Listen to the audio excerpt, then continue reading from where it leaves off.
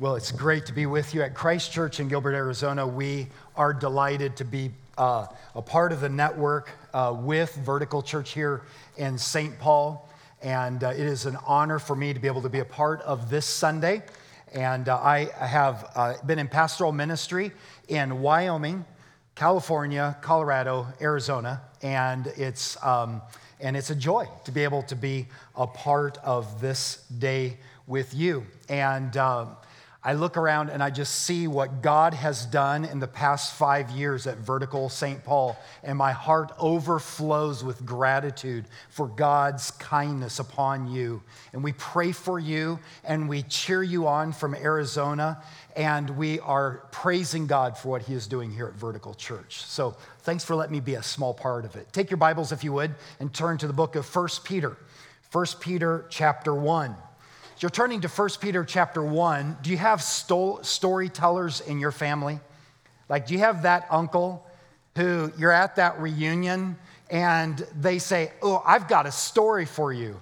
And inside you like cringe because, first of all, you've heard the story 25 times. You could tell the story, and you know that the story is going to go roughly 8 hours. Somewhere in there, a nap has to be taken, meals have to be prepared, and you're a little bit overwhelmed. But then you have other people, and they say, I want to tell you a story. And it's like everybody just is like, shh, be quiet. You want to hear them tell a story. My grandfather was one of the latter ones. My grandfather would tell stories, and everybody would be like, shh, quiet, quiet. And they wanted to hear what he was saying.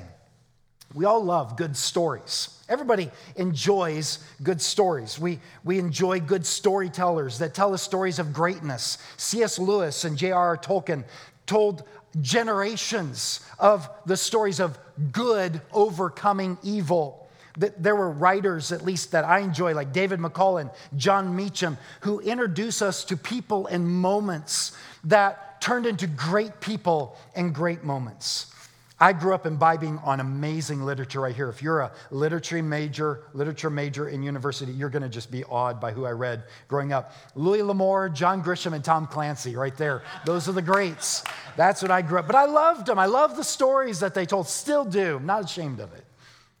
I love the stories of great courage, like Stephen Ambrose's Band of Brothers, or the stories of great invention, like David McCullough's Wright brothers, or the stories of great leadership, like the movie The Darkest Hour about Winston Churchill, or stories of the greatness of achievement, like Laura Hillenbrandt's Boys in the Boat. But there's something we always notice. Truly great stories are never told about what is easy. Nobody wrote a book. Nobody produced a movie about the guy who one time lived a life and everything just went easy, and then he died. They don't write books about those people. They don't make movies about their lives. Those aren't lives that tell the story of greatness. Great stories show how brokenness is overcome, how evil is faced, how hope is discovered, how endurance is demonstrated. And I don't know where you are today. I don't know what you have faced this week or this past month, or you're in a season in your life. Maybe you have faced bitter disappointment. A dream that you've had has come crashing down. Maybe you find yourself in unexplained and unjustified conflict and misunderstanding. Maybe you've lost a loved one recently. Maybe you or somebody in your family has experienced a diagnosis. Maybe you're facing a circumstances where you literally can't see your way forward. But here's the question. What story is your life telling in the middle of your suffering? Let me narrow that question down. What story about God is your life telling in the middle of suffering? Does it tell the story of a great creator and savior God? The God who is at the very center of the universe, the God who is good and powerful, the God who is worth trusting in every circumstance, the God who is worth worshiping, the God who is worth following? Is that the story your life is telling in the middle of your suffering? Or are you telling the story of a small g God who is wilted, impotent, optional, and somewhat embarrassing. I want you to look with me at 1 Peter chapter 1. 1 Peter chapter 1, verse 3. Would you follow along quietly as I read down through verse 9? Blessed be the God and Father of our Lord Jesus Christ. According to his great mercy, he has caused us to be born again to a living hope through the resurrection of Jesus Christ from the dead, to an inheritance that is imperishable, undefiled, and unfading, kept in heaven for you, who by God's power are being guarded through faith for a salvation ready to be revealed in the last time. In this you rejoice, though now for a little while, if necessary, you have been grieved by various trials, so that the tested genuineness of your faith, more precious than gold that perishes, though it is tested by fire, may be found to result in praise and glory and honor at the revelation of Jesus Christ. Though you have not seen him, you love him. Though you do not now see him, you believe in him and rejoice with joy that is inexpressible and filled with glory, obtaining the outcome of your faith, the salvation of your souls. Peter is writing to exiles, refugees. Peter is referring to a specific kind of people who are experiencing suffering because of their faith. They were kicked out of their homeland. They're now living in foreign lands as outsiders, literally as refugees, and they are suffering and experiencing hardships because of their testimony of following Christ. But it's important for us to understand this about the people in 1 Peter. And can I just say, it's important for us as we think about and as we pray for those who are suffering persecution because they're followers of Christ today, in addition to the persecution that they were experiencing or are experiencing as followers of Christ, they also are experiencing the normal, everyday suffering that comes with just being a human being. And the key phrase here is found in verse 3, blessed. That means to eulogize, to tell the good story about somebody. Blessed, tell the good story of who God the Father of our Lord Jesus Christ is.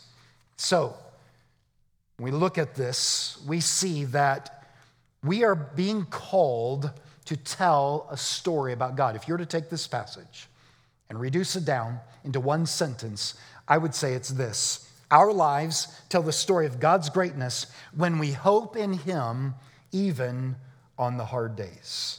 What does it look like for us to hope in God in the hard days? And I think this passage gives us three ways. Would you look at them quickly with me? Number one, when we hope in God, the basis of our confidence is Jesus Christ. You see that in verses 3 through 5? Why is Jesus the basis of our confidence on the hard days? And here's the reason why. Because Jesus only, listen, addresses the root cause of all suffering. You're like, Tori, where do you get that? Look, he says, according to his great mercy. The word mercy is a word that refers to the compassionate heart of God for those who are broken, for those who are dirty, for those who are fallen, for those who are sinners. You see, when we talk about mercy, we are talking about how God is dealing with the root of all pain, of all suffering, of all heartache, because the root of all pain and all suffering and all heartache is sin. Unfortunately, Adam was created in a perfect environment to walk with God, to glorify God, and to steward his life as to steward all things as an act of worship to God. But there came a point where Adam said, I got a better idea.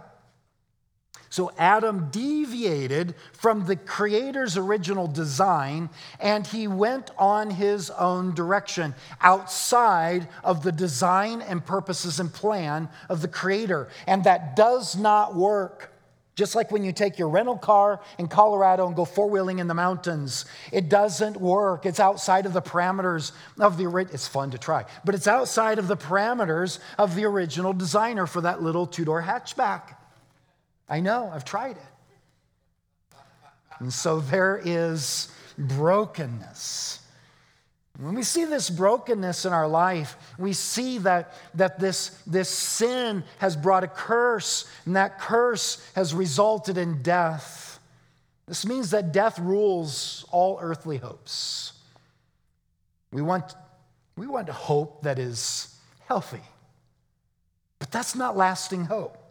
It will disappoint because someday we all lose our health. We want hope that is successful. But that's not lasting hope. It will disappoint because someday either the definition of success will change or somebody will be more successful than you. We want hope that life will be easy. But that's not lasting hope. It will disappoint because all life will have hard chapters. Listen, this world is broken by sin, and we are people broken by sin, and we desperately need hope that will last. Our current condition is described in Ephesians chapter 2 and verse 12, where it says that we are having no hope without God in the world. But the Bible says, according to his great mercy, what has happened? He has caused us to be born again. First of all, he brings the miraculous work of the Holy Spirit to come into our sin-cursed, sin-enslaved souls. And there the Holy Spirit turns the light bulb on spiritually.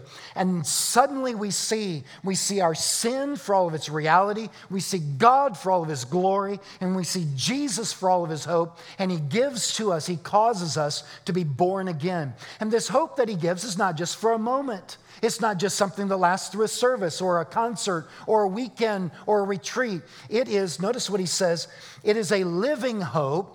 And that living hope is through the resurrection of Jesus Christ from the dead. Listen, our hope is living because he lives. And our hope will be living as long as he is living, and he will live for eternity. So our hope can be an eternal hope. When we see this, we see that it's not only a hope that is unending, but it's been preserved for us. Do you see there? It says, to an inheritance that is imperishable, undefiled, unfading, kept in heaven for you. My goodness, it's been a long time since I've seen rust. I was riding in my Uber last night and we went past a fairly new car. Part of it was missing. I was like, I forgot about that. Like, you guys have this real thing of rust or parts of the car. Where does that go, by the way? Does it fall out? Like, I don't know where that goes, but it's that car is slowly fading. I hope they stop driving before it fully fades away. There's a depreciation that is happening with vehicles here in the north. We have the same thing. It just gets baked in the sun. The paint fades, the windows fade, plastic cracks, things deteriorate. Tires rot, the sun just cooks the life out of a vehicle.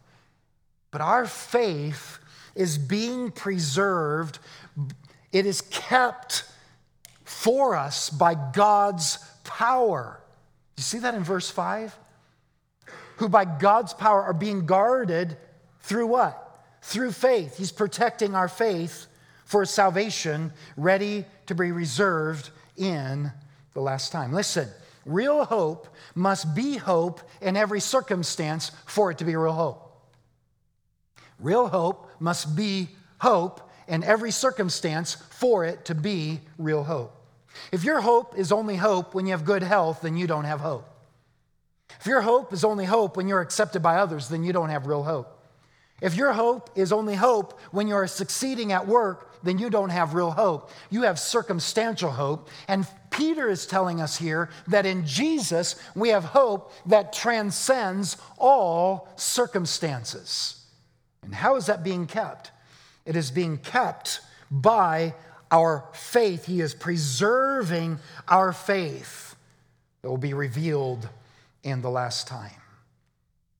Ultimately, earthly hope is not really our hope, because every earthly hope will ultimately disappoint. Every earthly hope has only one purpose. Every earthly hope does not exist to give us hope. Every earthly hope exists to be a signpost that points us to the one who gives us hope. The love that my wife Kimberly has for me is not my actual hope, although I love it. The love that my wife Kimberly has for me is a signpost hope, and it points me to the unchanging, eternal, undeserved love that God has for me. The health that I may experience in this moment is not my hope. The health that I enjoy this moment, I should thank God for. It is a grace from God as a signpost that tells me to number my days so that I can attain unto wisdom and use my life for that which counts forever. The money that I have is not hope. The money that I have is simply a signpost that tells me that I must rely upon the one who is the provider and the sustainer of all that I have. Study the book of Colossians. They're all signpost hope. We must make Jesus the exclusive base of our hope. And if you've been struggling with whether to trust Jesus Christ as your only hope, I hope today you will see him as glorious and as beautiful. And you will turn from trusting anything else and turn to Jesus Christ alone and make him the only answer for your eternal hope. And you can do that today. Did you notice there's a second reality about how we share the greatness of God even in dark days, and it is this: when we hope in God, the response to our trials is joy. Now, this is counterintuitive, but track with me if you would in verse 6. In this you rejoice. Now, that sounds very strange at first glance, doesn't it? And I want to clarify two common mistakes about this passage. Number one, this is not telling us to rejoice that we have suffering. Okay, that's a little bit weird. Man, alive, just sort of like, man, I got a really bad diagnosis from the doctor. That's awesome. My friend of decades just turned their back on me and walked away and said they'll have nothing to do with me. Oh, what a great day. My boss just fired me and said I'm the most incompetent person he's ever met in his life. Wow, this is amazing. No. I don't know what that is. That's really weird, and that's not what Peter is talking about at all. So we set that one aside, okay? There's another weird one, and that's kind of the mindless, sappy grin that we have as we go through life's difficulties. Just kind of going through life with a big grin. It's like, yep, everything's falling apart. Bad diagnosis. My friend left me. My boss says I'm incompetent. We just got to grin our way through life. That's not what it's talking about either, okay? Look down at verse 6 with me, please. In this, you must, in your interpretation, ask the question, what does this refer to? And the word this is pointing backward to what we just got done talking about. What is that? It is the lasting, certain hope we have because Jesus lives. So, in this, the hope we have in Jesus Christ, you rejoice. Though now for a little while, if necessary, you've been grieved by various trials. You're going to go through trials, folks. You're going to go through trials. Some of you maybe already have. Some of you are. If you haven't, they will come. There are different types of trials. And the Bible says, if necessary, God is not just a capricious God in heaven going, let me just kind of throw out some trials and let's see where it lands. Kind of like at baseball games when they shoot the T-shirts at us. You know what I'm talking about? Do they do that here? They shoot the T-shirt. They don't know where it's going. God's not in heaven like, there goes a trial. Let's see where that lands. I'm surprised by that one. Didn't even see that coming. When he brings a trial into your life, it's because as a sovereign God, he is doing a work in your life. It's necessary. And there's various ones. So even if you do, if necessary, for a little while, your trial is not permanent if you're in Christ. If you're not in Christ, your trial is eternal. If you are in Christ, your trial is short-lived. If you're not in Christ, your trial will last forever and ever and ever. So what are we to do? In this you rejoice. So that, verse 7, here's the reason why.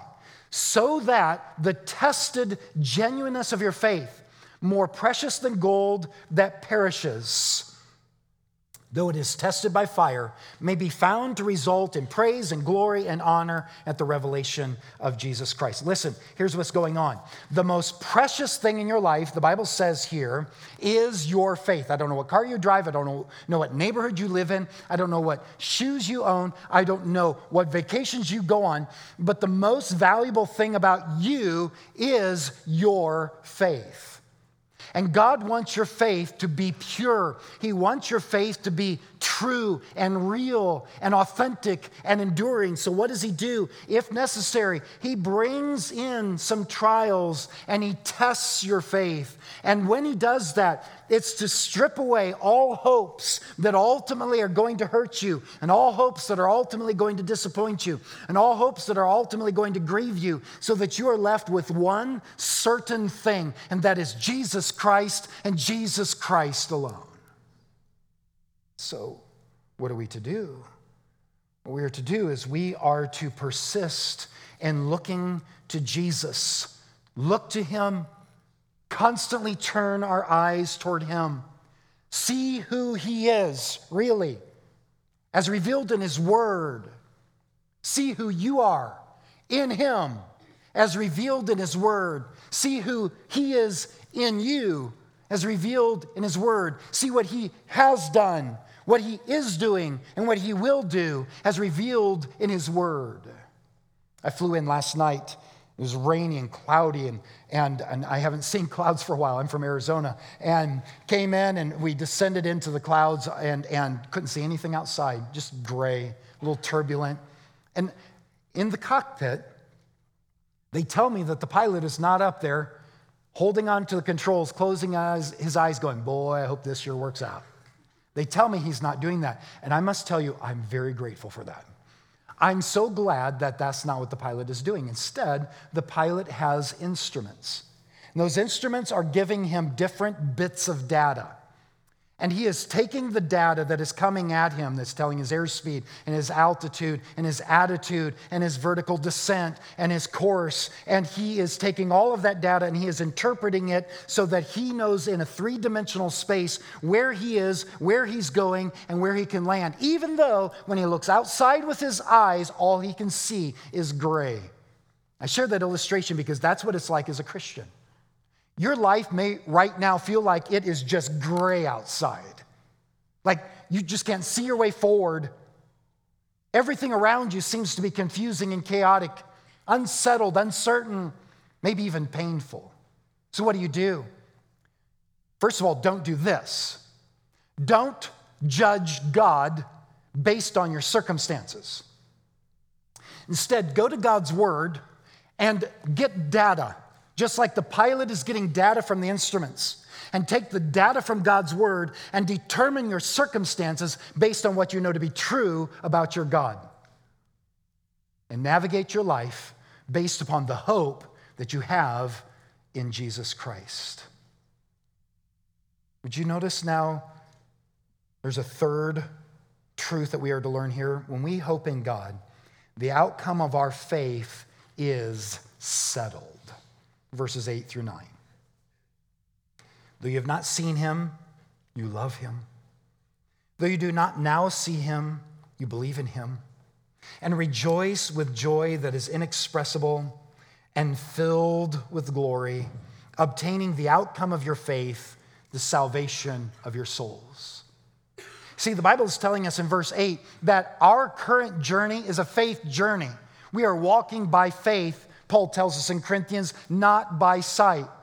There will come a day, he tells us in Romans, when we will no longer live by hope, we will live by sight. Isn't that a glorious thing? There's going to come a day where we will see Jesus face to face, and we will no longer walk by faith. I see him. I will forever walk seeing him and being in his presence, and I look forward to that day. But until then, he says, even though we have not seen him, we live in a love relationship with Jesus because of what he has done for us and what he is doing for us and what he will do for us. Though you do not now see him, you believe in him. You're like, well, I don't believe in him because I've got some questions and I'm not totally sure. God just needs to answer my questions first. Listen, can I share something? I borrowed this from Dr. Wayne Grudem. If this circle represented the Word of God, everything that he has revealed to us in his Word, if this circle represents the Word of God, and you have questions that are outside of that circle, and you're like, I'll trust God if he would answer some of the questions that he's not answered in his Word, there's a problem with that. Get this. God is an infinite being, and you are a finite being. So if God expanded that circle of revelation to include the questions that you currently have, do you know what you would discover? There are more questions outside of the circle, and no matter how big he gets, there will be questions outside of the circle because you are living with the reality you are finite. He is infinite. He has not called us to hold him in judgment to our judgments. He has called us to take him at his word and to trust him because what he has told us is what we need to know.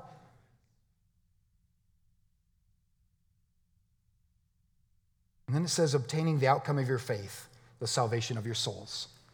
So often we think about salvation as being that thing that happened when, that moment you trusted Jesus as Savior. Praise God for that, by the way.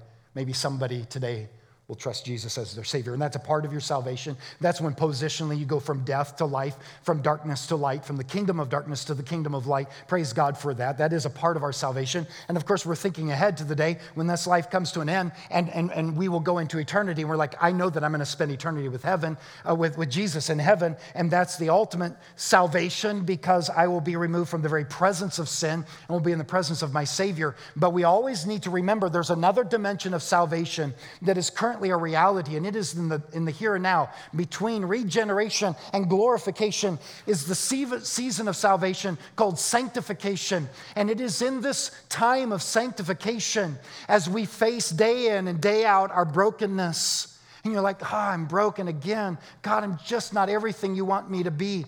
The purpose of our season of sanctification is not for us to prove God our sufficiency. The purpose of salvation and sanctification is to prove our insufficiency and his sufficiency.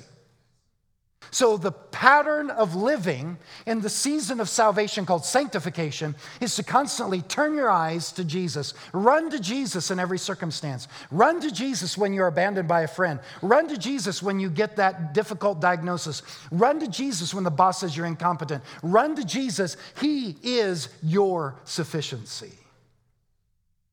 Faith comes by hearing, and hearing by the Word of God. You want to fuel your faith? Run to Jesus in the Word. Can I share a personal story to apply this? I didn't say it earlier. I'm a newlywed. I've been married 4 months. My first wife, we were married for 30 years, and in September of 2020, in one split moment in a vehicle accident, she went to be with Jesus.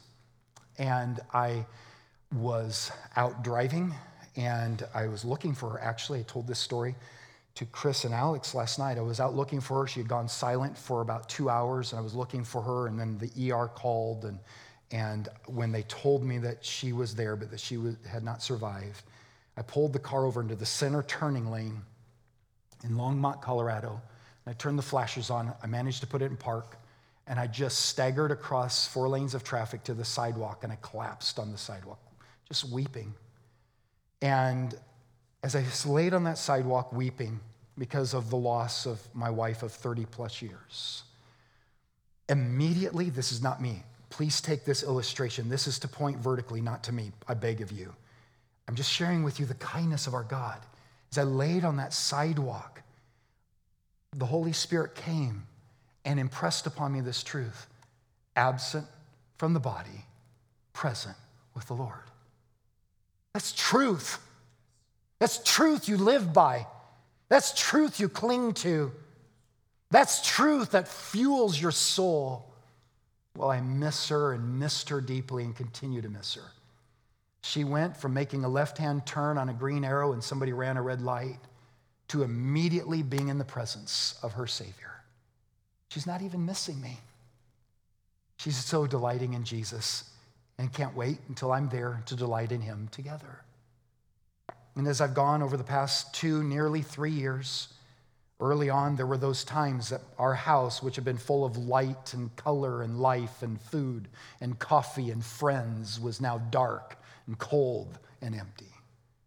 I would sit on the edge of my bed for hours on sleepless nights, fighting to live. And there was only one thing I can do. And I share this to give you instruction. You fight by going to the Word and listening to how the Word tells us the story of Jesus. There were some nights I could read and understand, and there were some nights I couldn't read and understand. But I still knew I couldn't give in to the lies of Satan. I had to fuel my faith. I had to go see Jesus in the Word. So I'd turn on podcasts and I would listen to preachers as they would boldly and powerfully tell me about who Jesus is. And I would spend time in the darkness of that night listening to people pound my heart with truths about Jesus from the Word, because He's our only hope. I made a 3.5-hour playlist on Spotify that I could play as loud as I could, and I would sing horribly at the top of my lungs as I would cling to the hope, the living hope that I have in Jesus Christ.